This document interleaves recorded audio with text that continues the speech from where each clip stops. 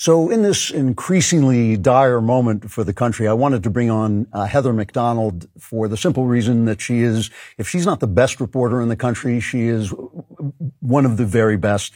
She's the winner of the Bradley Prize. You can read her stuff at City Journal, the Wall Street Journal. If in Fair World, she'd be the winner of every journalistic prize, but we don't live in Fair World. And they basically, the mainstream media won't even talk to her because she's too busy telling the truth, which they have no room for. Heather, it's great to see you. It's always a delight to talk to you. Thank you so much, Drew, and congratulations on your budding media empire there. It's quite impressive. It is. I rule over everything I survey. So, you know, one of the main things you cover is the police and crime. And I can't help but notice that after 20 years of some of the best crime statistics ever, we are plummeting into a new 1970s, 1980s version of high crime, especially the murder rates are shooting up. What are you seeing on the crime statistics, and why is it happening? It's extraordinarily depressing, worrisome, and tragic. We're seeing thousands more overwhelmingly Black victims of homicide. Last year was the largest percentage increase in homicide since recorded history in this country. And why this is happening is the demonization of the police since at high volume since the death of George Floyd. That demonization has been going on for decades, but the difference after the George Floyd death was that you had every elite establishment in the country embracing this phony narrative about systemic lethal police bias. You had the president of the United States when he was running for election during 2020 and in his inaugural speech and every opportunity since then, repeating the lie that Black parents are right to fear that their children will be killed by a cop every time they step outside. And cops are incredibly demoralized. There's been an exit from the profession. People are taking early retirements. It's impossible to replace them. Who would want to start a job when the first day you start, you are under the pall of the accusation of racism that you can never clear your name of? And they've backed off of the essential proactive enforcement in high crime neighborhoods that is purely discretionary. They don't have to do it, but it means things like getting out of your car at 2 a.m. when you see somebody hanging out on a known drug corner, hitching up his waistband as if he has a gun and asking that guy a few questions. Cops are saying, why should I get out of my car? I don't have to. There's not been a 911 call yet. There's not been a shooting yet. I'm going to drive around, wait for the next robbery call to come over my radio, because if I get out and this questioning turns confrontational and I am forced to escalate my use of force, and that somebody's got a cell phone video, it goes viral, I'm out of a job, I could be facing criminal prosecution, and cops are just saying it's not worth the effort. Is there any truth to the emotional charge, I would say, that even if the police aren't doing anything wrong, the fact that so many Black people commit crimes puts innocent Black people in this position where they're getting harassed? Is there any truth to that? Is that an actual serious problem that has to be dealt with, or is it just the state of play? Well, I would accept your articulation of it. I think it's true. I think there is a Black crime tax. It is undoubtedly the case that a law-abiding Black male does stand a greater chance of at some point in his life getting stopped because he meets a suspect description. 1/3 of all Black males have a felony conviction, not because the system is racist, but because the crime rate is that high in the Black community. And so, you know, if you're driving a car and you're obeying traffic laws, and we can talk later about what we know about actual speeding behavior between Blacks and whites, which is not what the public thinks, but there, if you're otherwise law-abiding, there is a higher chance that you'll get pulled over because somebody has committed a crime that you fit a description of, or on a street. So that is a burden, but I would say the far greater burden is the fact that Blacks die of homicide at 13 times the rate between the ages of 10 and 43 as whites between the ages of 10 and 43. 13 times the rate. They're being killed at 13 times the rate, not by the police, not by whites, but by other blacks. The police are trying to lower that homicide toll. That data comes from 2015. It's the CDC's own data. It's gotten much worse since then. 2020 and 2021 has just seen open season on blacks by other blacks. We're likely to see 10,000 blacks who were killed last year, and probably the number will be higher this year.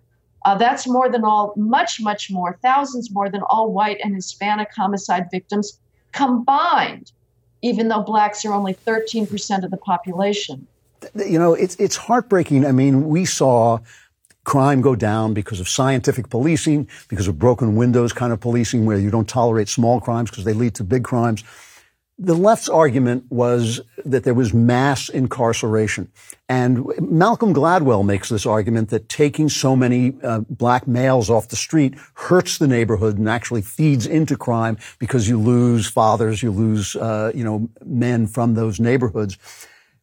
Is there any other way of doing this? Is there any truth to that? Is there any sense that was Donald Trump wrong when he passed whatever it was called, the First Step Act, and let people out for lesser drug crimes? I mean, was there any reform needed? Well, what Trump was really wrong about was doing this in the name of racial justice and buying into the left's narrative that the criminal justice system is racist. That was disastrous. That was opportunistic on his part. He wanted a way to bash Joe Biden. There are many other ways to bash Joe Biden. Joe Biden was right to sign the federal 1994 crime bill. That bill acknowledged that incarceration is, frankly, sadly, the only thing we know besides proactive policing that stops crime before it happens. But incarceration reliably incapacitates criminals. It would be great. Incarceration is not an end in itself. It would be great if we had programs that could reliably prevent crime or reform people once they have joined the gang lifestyle. The one program we have is something called a family. It's something called a father and a mother who are both committed to their biological child and are providing twice the emotional, financial, kin resources as a single mother who may be trying her best. But frankly, the odds, as Obama recognized in 2008 when he was running for president the first time around, the odds are incredibly against that single mother in her ability to raise a law-abiding child, and boy and girl. The mass incarceration meme, Drew, is a result of one thing: disparate impact. It's the fact that the criminal justice system does have a disparate impact on blacks. Blacks make up about a third of the nation's prisoners, even though they're 13% of the population. If that weren't the case, if whites were disproportionately in prison compared to their population numbers, nobody would be talking about mass incarceration. The attitude would be, put them in there and throw away the key. Everything in our criminal justice system today is driven by the fact of disparate impact. You cannot enforce the law without having a disparate impact on blacks. Why? Not because the system is racist, but because the black crime rate is so high. In Chicago, a black Chicagoan is 80 times more likely to commit a shooting than a white Chicagoan. In New York, a black New Yorker is 50 times more likely to commit a shooting than a white New Yorker. In Los Angeles, a black Los Angelino is 35 times more likely to commit homicide than a white Los Angelino. Those are the facts. And so the only way to avoid disparate impact of law enforcement on blacks is to stop enforcing the law at all. And that's what's going on. That is what's going on. That's why these progressive prosecutors are saying they're not going to enforce trespass. They're not going to enforce resisting arrest. They're not going to enforce loitering. They're not going to enforce theft. Why? Because those all have a disparate impact on blacks.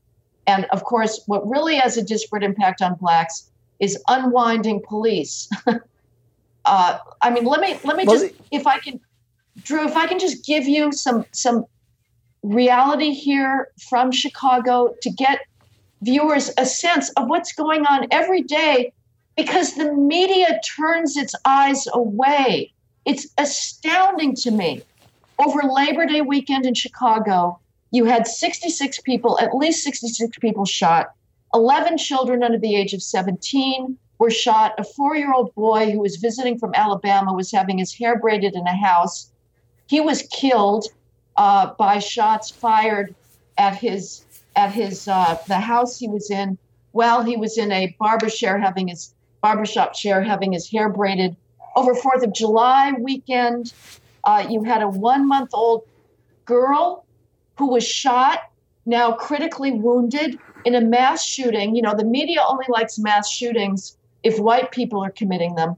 This was an instance where you had 3 males who got out of a black Jeep Cherokee and began shooting in several directions across a sidewalk. They hit 7 people. They got back in their Jeep Cherokee and fled.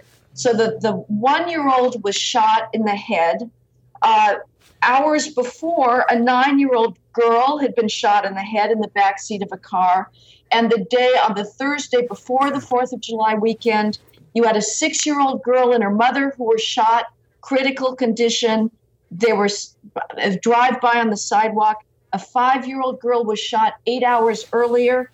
This is going on every single weekend and day, and the press doesn't cover it because it will not talk about Black pathology. It does not want to talk about Black-on-Black crime. If these were white kids getting shot, there would be a national revolution. The press thinks of itself as so anti-racist. It does not give a damn about these Black victims because they're all taken by Black criminals. This is something I want to ask you, and I know you can only give an opinion on this. This is not a factual question, but it's been bothering me the last few weeks. You're talking about this. This is, the Black Lives Matter, leftist ideas about defunding the police. All of this is making this so much worse. I mean, at an incredible rate. Bill McGurn wrote an excellent column in the Wall Street Journal talking about the fact that the public schools, which are all run by leftists and teachers' unions, are leaving Black children without any kind of math proficiency, without any kind of language proficiency. And the left's answer is to take away standards and then to just force employers to hire them even if they can't do the job. Is there some strain of genuine racial hatred on the left? Is there something inherent in leftism that is anti-Black? I mean, because nothing, sure, are there bigots on the right? Absolutely. But nothing the right does wreaks this kind of destruction and havoc among our fellow Americans who are Black. Nothing the right does this. I don't care if they burn wiki torches, whatever the hell they're called. They still don't cause this kind of destruction in the Black community. Is the left doing this on purpose, or is it just blindness? I think it's mostly blindness. I think the elites are terrified that the academic skills gap and the behavior skills gap is not going to close. So you can say, why do they think that? They certainly have 70 years of history at this point with government efforts that haven't managed to close those gaps. So they are very assiduously making sure that the only allowable explanation for the ongoing academic skills gap and behavior and crime gap is racism. What is taboo is to talk about culture and behavior and lack of personal responsibility. They don't want to go there. And they certainly don't want to go to anything related to heritability.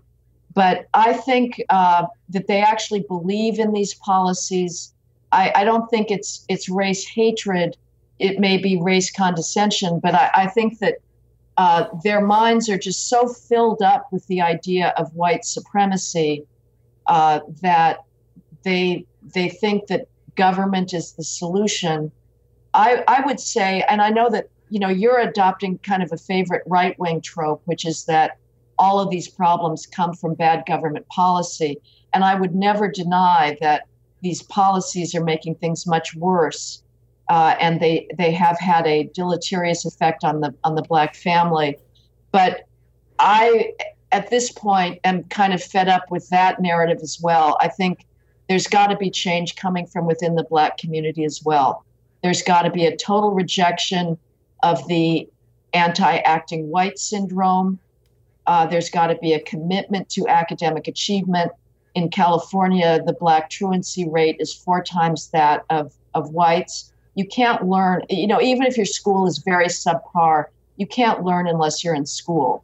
And so I think there's a lot that can come from adopting bourgeois values that have disintegrated over the last several decades. Do you feel in the 70s and 80s, in the 80s finally, people became fed up with the high crime? They brought in guys like Giuliani. They approved of the kind of policing that he and his commissioners put in place, and they spread across the country. Do you feel that the culture has changed so much that people are willing to accept what's happening in cities like LA and San Francisco? That's a great question. And up to now, the answer is clearly yes. So the only, we don't have our crystal ball is, will it change? Will we eventually come to our senses? But yes, it is just astounding that people are willing to walk over feces and send their kids through a field of hypodermic needles to get to school and accept the destruction of neighborhood quality of life. Again, all driven by the fear of high standards and disparate impact, the determination to see everything through the lens of white racism. And yes, we've had another 3 decades of colleges vomiting out, completely brainwashed children who've been, the brainwashing, as you know, more than anybody else, Drew, starts earlier and earlier these days, but colleges are sort of the finishing school for this, and the safetiest female mentality that are turning all their corporations left wing along with CEO wives. But yeah, we've had another 3 decades of academic victim politics, and it's amazing to me. Now, you can look. I'm not 100% fan of Eric Adams, the Democratic mayor in New York. He's got a very, very bad past when it comes to policing, even though he was a police officer, but he spent his whole time on the New York police force bashing the department for phantom racism. I hope that he's truly turned over a new leaf. But if one wants to look for signs of a turnaround and hope, and I'm hardly the first to notice this. I mean, he's got the New York Post as completely his cheerleader and was during the Democratic primary. As seeing him as a sign that New Yorkers are inching back towards their Giuliani Bloomberg sanity.